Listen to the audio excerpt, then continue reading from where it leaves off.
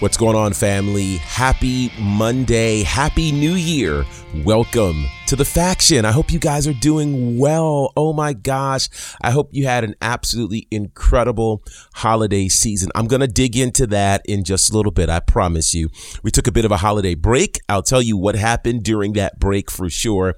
But I want to say thank you so much for your support of The Faction all throughout the years. And we're actually nearing an anniversary for The Faction. We'll probably talk about that at some point during the week, because this is our anniversary month. So really exciting times for sure. But yeah, thank you so much for your continued support of all things connected to The Faction, whether that means you are subscribed to our podcast and all of the ways you can catch us on Google, on Apple, on Spotify, wherever you can catch us. Thank you so much for doing that. Shouts to all of you who are also following us on the socials, Instagram, Facebook, and Twitter at The Faction Show. If you've not done any of that and you've just kind of been hanging out, this is a good time to go ahead and commit by hitting that subscribe button or hitting the follow button on any of those spaces. And if you're brand new, welcome to The Faction. It is a pleasure and honor to have you here. We have fun conversation about the world of pro wrestling, and it's intelligent, it's fun, it's thoughtful.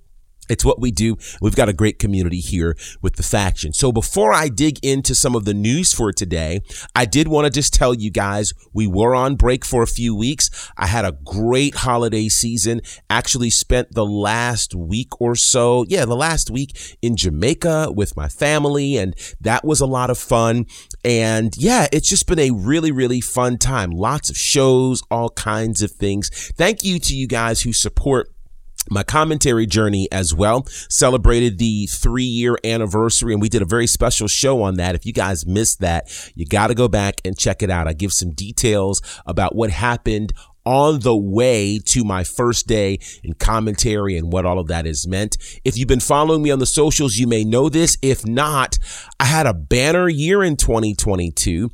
Called nearly 200 matches in 2022, which is really, really significant if you think about it. I had the opportunity to work with 2 new promotions, and yeah, it's been an amazing year, and I'm looking forward to some significant things in 2023, and I hope you are as well. So I certainly had intentions on doing a best of 2022 show, and obviously we haven't done that yet, but I still think there's some time this week to be able to do that, and so we'll set aside some time to really review 2022, because I really believe that 2022 is one of the most noteworthy and newsworthy years in the entire history of this business, certainly in the modern era. And we can go all the way back to 2016 to start thinking about mammoth years. I think about 2019 a lot because it was the launch of AEW, lots of new things happening on television and the like.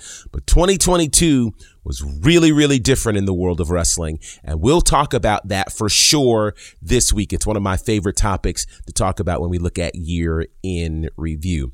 However, this week was not a slow week in pro wrestling at all. So certainly Monday Night Raw gave us a best of show, which, by the way, shout out to WWE for giving their performers actual time off during Christmas. Now you may say, well, how'd they do that? So the SmackDown before Christmas was pre-taped.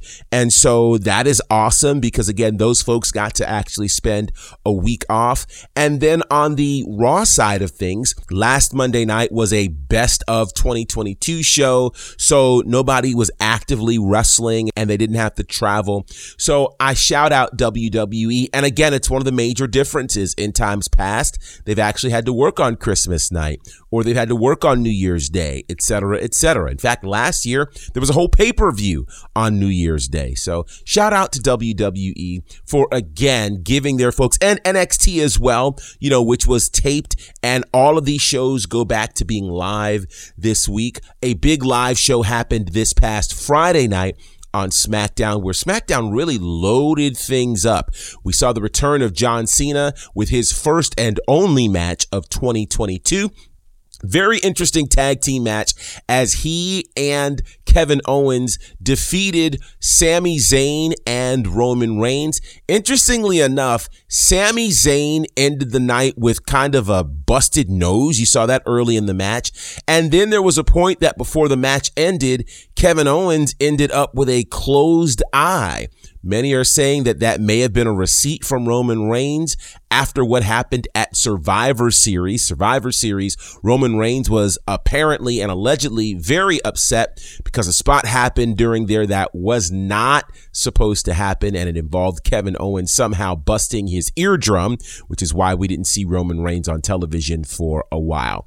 Be that as it may, this thing between Roman Reigns and Sami Zayn gets more and more interesting, but SmackDown itself was one of the best episodes of SmackDown we've ever seen from start to finish. I know I just mentioned what happened at the end, but we got to go back and talk about what happened at the beginning. It opened up with Bray Wyatt. Now think about this. Ever since Bray Wyatt returned to WWE, he has been a must-see attraction. And he hadn't had a match since he returned until the holiday week. His first match back, actually, was last Monday night, in Madison Square Garden against Jinder Mahal. Then he came here to Atlanta, and then obviously there was some traveling during the week. But so to start off the show with Bray Wyatt is significant considering he's been one of the biggest stories of 2022 for WWE.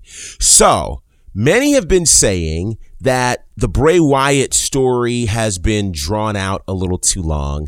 Many have been saying we want to finally get to some action. Personally, I'm loving the detailed long-term storytelling that is happening with Bray Wyatt. So we finally start to get some movement and real traction here as Bray Wyatt was interrupted during his promo by LA Knight. LA Knight then challenges Bray Wyatt to a match. Bray Wyatt accepts. Then we hear some music. This music is followed then by a figure who many believed to be Uncle Howdy. But if you saw the figure, you saw how the figure walked. We noticed a couple of things. First of all, if this was Uncle Howdy, he looked completely different than he did 2 weeks ago. The Uncle Howdy we saw 2 weeks ago was a bit shorter, was a bit more stocky, did not come all the way to the ring. Also had a white hat on, where this figure had a black hat on. The figure actually came to the ring, stood in between Bray Wyatt and LA Knight, then stood on the side of Bray Wyatt, then hit Bray Wyatt with Sister Abigail. Everybody left confused. Nobody knew what actually happened. As we started getting closer pictures, many are saying that the person in that hat and that mask is a guy named Vincent.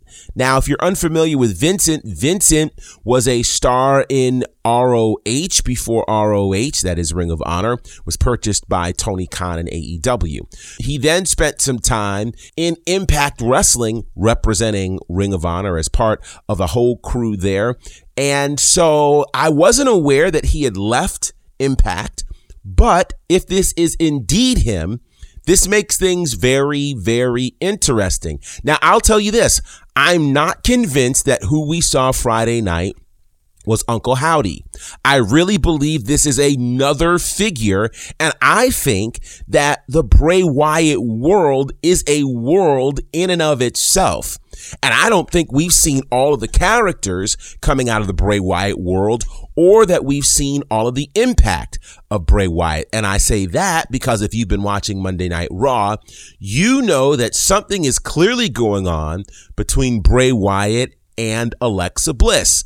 Alexa Bliss, who won the #1 contendership for the Raw Women's Championship, will have her title match tonight against Bianca Belair. And it makes you wonder how much more of this story will unfold.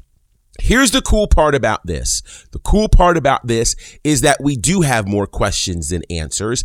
And that means that we've got a great story that's being told. Lots more details. And what we know for sure is that this will culminate in a match at the Royal Rumble between Bray Wyatt and LA Knight in what's being called a Mountain Dew Pitch Black match.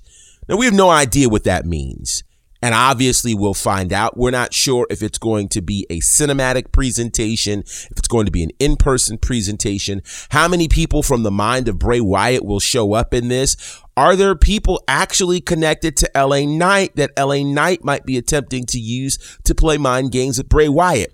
All of these questions, hopefully, will get answers in the next few weeks. But that wasn't all that we saw on SmackDown. What we also saw on SmackDown was a women's title match between the champion, Ronda Rousey, and the number one contender being Raquel Gonzalez. They had a great match. Or is it Raquel Rodriguez? I'm confused. Either way, Raquel, great match. Raquel came in injured, held her own. At one point, I thought she was going to walk away with the SmackDown Women's Championship, but a big win for the champion, Ronda Rousey. And as Ronda Rousey is getting ready to talk, music hits. It is the music of the then 13-time women's champion, Charlotte Flair, who we've not seen since May of 2022 when she lost the SmackDown Women's Championship.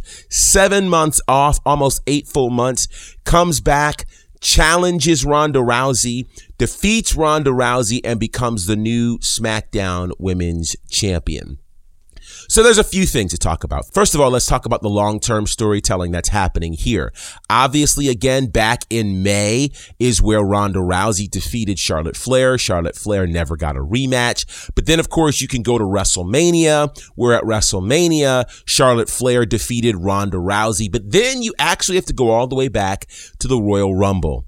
The Royal Rumble that was won by Ronda Rousey when she eliminated, you guessed it, Charlotte Flair. So this has been a story at least a year in the making. You could even go all the way back to WrestleMania 35, where those two were part of the first ever women's main event, which was a triple threat match. And then we can go even further back to the Survivor Series before WrestleMania 35, where Charlotte Flair ends up stepping in for Becky Lynch, who was injured that week by Nia Jax. Long-term storytelling. It all makes sense. Charlotte Flair comes back. And to me, this was a very Hulk Hogan-like return. If you remember when Hogan first joined the WWE, he had pretty much one match where he saved Bob Backlund, and shortly thereafter, he would challenge for the world title about a month later. But then you can go to WrestleMania 9, and you can see where Hulk Hogan was not even scheduled to be in a world title match. Bret Hart loses the world title to Yokozuna. Hogan comes out to be the great savior, mysteriously challenges in 5 minutes, and becomes the new world champion. Very Hulk Hogan-like for sure, but people are happy to see Charlotte Flair. What does this mean for Charlotte Flair in 2023? Obviously, she's the world champion. What will this mean in terms of Royal Rumble, WrestleMania, and what does this really do for Ronda Rousey? Now, we haven't talked about this on this podcast, but what makes this very interesting is this. We saw Ronda Rousey returned to the WWE at Royal Rumble 2022. What you may not be aware of is Ronda Rousey had signed a 1-year deal with WWE. So that means, A, the deal could have been signed, of course, at the top of January, which means it would end at the end of December, which could be why she lost the championship. Will Ronda Rousey re-sign with WWE, extend her contract, and be a part of the Royal Rumble? Or have we seen the last of Ronda Rousey in WWE? All very interesting questions. Time will certainly tell. And speaking of Flair, Charlotte Flair's father, Ric Flair, has a new documentary on the WWE network called Becoming Ric Flair. When we come back, we'll talk about that documentary, lessons learned from there, and then how 2023 has started in the world of pro wrestling. I've known Dylan since he was 15. I've known what a crazy fanatic he's been. He never just went and played. So what are you doing? Well, I got to plan the show first. He wants to be the guy shaping it. Dylan used to run shows back in his hometown, and ever since he moved to Atlanta, I know that he's been really wanting to start his own company here. I had that fear of not being what's interesting in Atlanta. I said, I'm going to start my own wrestling promotion. You need to get in a room with this guy. Because at the end of the day, wrestling had grown stale in Georgia. I'm like, dude, this guy's ruffling everybody's feathers. Dylan learned that I'm impatient, and I announced that we were going to start a promotion 90 days later. And I knew that I had no content. But then I started to see all the things that he was doing. They were starting to look really professional. Gary had stirred up so much shit. We were gonna be the laughing stock of the entire city if we didn't deliver. Perception's reality. How did we get on Southern Honor? What was the process of them walking over there like, I'm gonna do that? I thought, honestly, he was dead. You hear his brain swelling. I literally thought Southern Honor was probably done. You always told me, if you don't like an idea, come up with a better idea. You're telling me you won't listen to the idea? And we're gonna pack 1,000 people! I couldn't wait for an answer from Chris. We weren't sure. No confirmation. How about that? Oh, the lights are going out here. The first indie show I've ever done in 23 years was with Southern Honor, and now everyone's talking about this company. Nothing bigger than that's ever gonna happen here. A few minutes later, it was extremely hard to maintain relationships because I was working with Gary. I don't know that they would go to war for me. They would go to war for Dylan. Finally, this year's going to be mine. COVID. I can honestly say my last match will be here just because Southern Honor is that special to me. So many things that have happened in my life that you could write on paper and it would read as a book. And Southern Honor is just another chapter. As long as there's a them and there's a you, there will always be the SHW.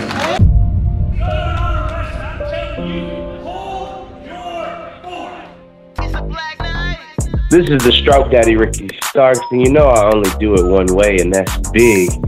You're not listening to The Faction.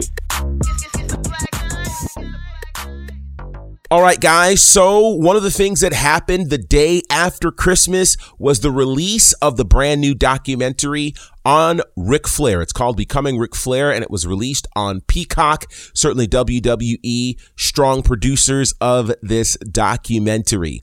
So I think this is interesting for a few reasons. Number one, we know for the last year or so, there's been a strained relationship between the WWE and Ric Flair. They released Ric Flair. On top of them releasing Ric Flair certainly appeared in the NWA, appeared in some other places, and then came the Plane Ride from Hell episode on Dark Side of the Ring. That did not make Ric Flair look good at all, to the point where he lost his deal with CarShield for a bit. WWE completely distanced themselves from Ric Flair, and Flair felt like, hey, I was not in the wrong. WWE knows better, etc., etc. So I'm going to say this, and certainly this is an opinion, but I will say it.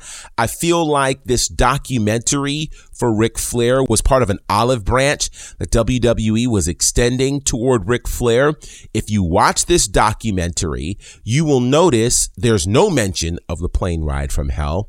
There's also a very, very strategic attempt to paint Ric Flair in a different light. Now, Ric Flair has been vocal about the fact that he did not like the 30 for 30 that was done by ESPN, though I thought that the 30 for 30 was pretty incredible. Be that as it may, Flair fully endorses this documentary. It spends some time talking about his beginnings. It spends some time talking about not the plane ride from hell, but the plane crash that nearly ended his career in 1975. Talks about his career. Interestingly enough, talks about the official retirement match that WWE did for him in 2008. Then from there, it moves to the health scare that he had. It talks about the death of his son, Reed, all of these types of things. And at the very end, there was a mention, and I do mean mention, brief mention, of Ric Flair's quote unquote last match that happened back in July, the day after SummerSlam. So here are my takeaways. First of all, if you watched it, I definitely want to hear what your thoughts are on the Ric Flair documentary, Becoming Ric Flair. Here are my thoughts. My thoughts are it was a strong attempt from WWE and Ric Flair to change the narrative about Ric Flair. Meaning the last thought that a lot of people had about Ric Flair was the plane ride from hell, which did not make Flair look good. In addition to that, there was this whole attempt by Flair in the last year or so to have all of these retirement matches to really downplay what WWE did for him in 2008, which I found to be a wee bit disingenuous. They gave him the send-off that I felt and the wrestling world felt like he deserved, yet apparently that wasn't enough for Ric Flair. I'll also say this. I think that even in their attempts, WWE and Ric Flair's attempts to make Flair look different and create a different narrative, there were a couple of things that came through that really cement and support some of the things that were said in the episode of Dark Side of the Ring that was about the plane ride from hell. One of them was that Ric Flair absolutely loves women. And he said some things that, well, didn't sit all that well with me. If you go back and watch the documentary, you'll probably see and figure out what some of those things are. The second thing that I found interesting is Flair certainly, I won't say developed an issue when it came to alcohol, because he has been a longtime drinker for many, many years. But one would think that after he cheated death once again, that it would stop him from drinking. But no, he still wants to drink. And I'm not making a judgment call on that. I am saying that if you continue to do the thing that nearly killed you, and then you want to say that it didn't kill you, there's a bigger problem here. So Flair's issues when it comes to alcohol, Flair's issues when it comes to women still came through on this documentary. There was no hiding this. I also thought it was interesting that WWE chose to censor nothing. So there's all kinds of language on this documentary, which I think would not make it suitable for children. And again, I think that part of not censoring it was part of the olive branch that WWE offered to Ric Flair. I want to hear your thoughts on the Ric Flair documentary and your takeaways. So hit us up at The Faction Show and let me know what you think. With that said, before we get out of here, we want to talk about how 2023 actually began. I know it's only the second day of the year, but it began in a really big way, as there was a major event that took place yesterday in Pro Wrestling Noah. It was the official retirement match for the Great Muta, as the Great Muta at Pro Wrestling Noah yesterday took on Shinsuke Nakamura.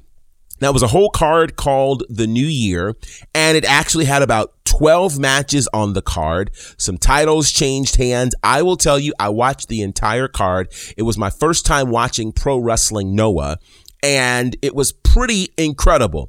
Now, I'm going to talk about my takeaways about Pro Wrestling Noah in a second, but first, I want to talk about the massive match that happened between Shinsuke Nakamura and the Great Muta. It was very clear to me that Japan was so excited and honored to have Shinsuke Nakamura back.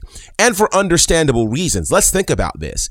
It is not a normal thing for a current WWE contracted wrestler to appear in another promotion. So this was massive. And it's not the first time recently that it happened, as Carl Anderson, who is the current never openweight champion in New Japan Pro Wrestling, is obviously a contracted WWE superstar, and he's gone back to Japan to defend the title. Many thought it would be to lose the title, but not the case. He retained that championship and will now be defending it in a couple of days at Wrestle Kingdom, which Wrestle Kingdom on January the 4th is going to be extremely special, because it's the first time, I believe, ever that you will have a contracted AEW star and a contracted WWE star appearing on the same card in a New Japan ring, as Kenny Omega will be taking on Will Ospreay for the U.S. Championship, and Carl Anderson will be defending the Never Openweight Championship there. This is massive. So with that backdrop, we start the year with Shinsuke Nakamura taking on the Great Muta. The entrance alone for Shinsuke Nakamura was special. And we've seen some really cool entrances for Shinsuke in WWE, but that entrance in Japan was bananas. And of course, the incredible entrance for the Great Muta was amazing. These two had an incredible match, an amazing story told. Shinsuke Nakamura wins the match with a very unorthodox move, as at one point it looked like he was kissing the Great Muta, but he wasn't. He was literally trying to extract the poison mist from the Great Muta to then spit that mist in Muta's face, which he did. It was an incredible end to the match. You got to go back and watch it if you get the opportunity. But on YouTube, they have the full entrance for Shinsuke Nakamura. It's special. I think we may even put it on our Facebook page and our Twitter spot because it was just amazing. Now then, let's talk about Pro Wrestling Noah. So this is big for me because really the only Japanese wrestling that I've actually watched has been New Japan Pro Wrestling and recently Stardom. Stardom, of course, connected to New Japan Pro Wrestling, etc. It's my first time getting the opportunity to watch Pro Wrestling Noah. They had this incredible card from the Nippon Budokan in Tokyo, Japan, which seats over 10,000 people. It was sold out. It looked amazing. It felt amazing. And it quickly reminded me that wrestling in Japan is as big, if not bigger, than America. And certainly what happens in America, where there are multiple promotions, such is the case as well in Japan. There's New Japan, there's Pro Wrestling Noah, there's DDT, there's Stardom, there's All Japan, there's like a bunch of organizations as well. Now, I'm not sure if I'll be able to watch all of them. I certainly am a fan of English commentary, and that helps.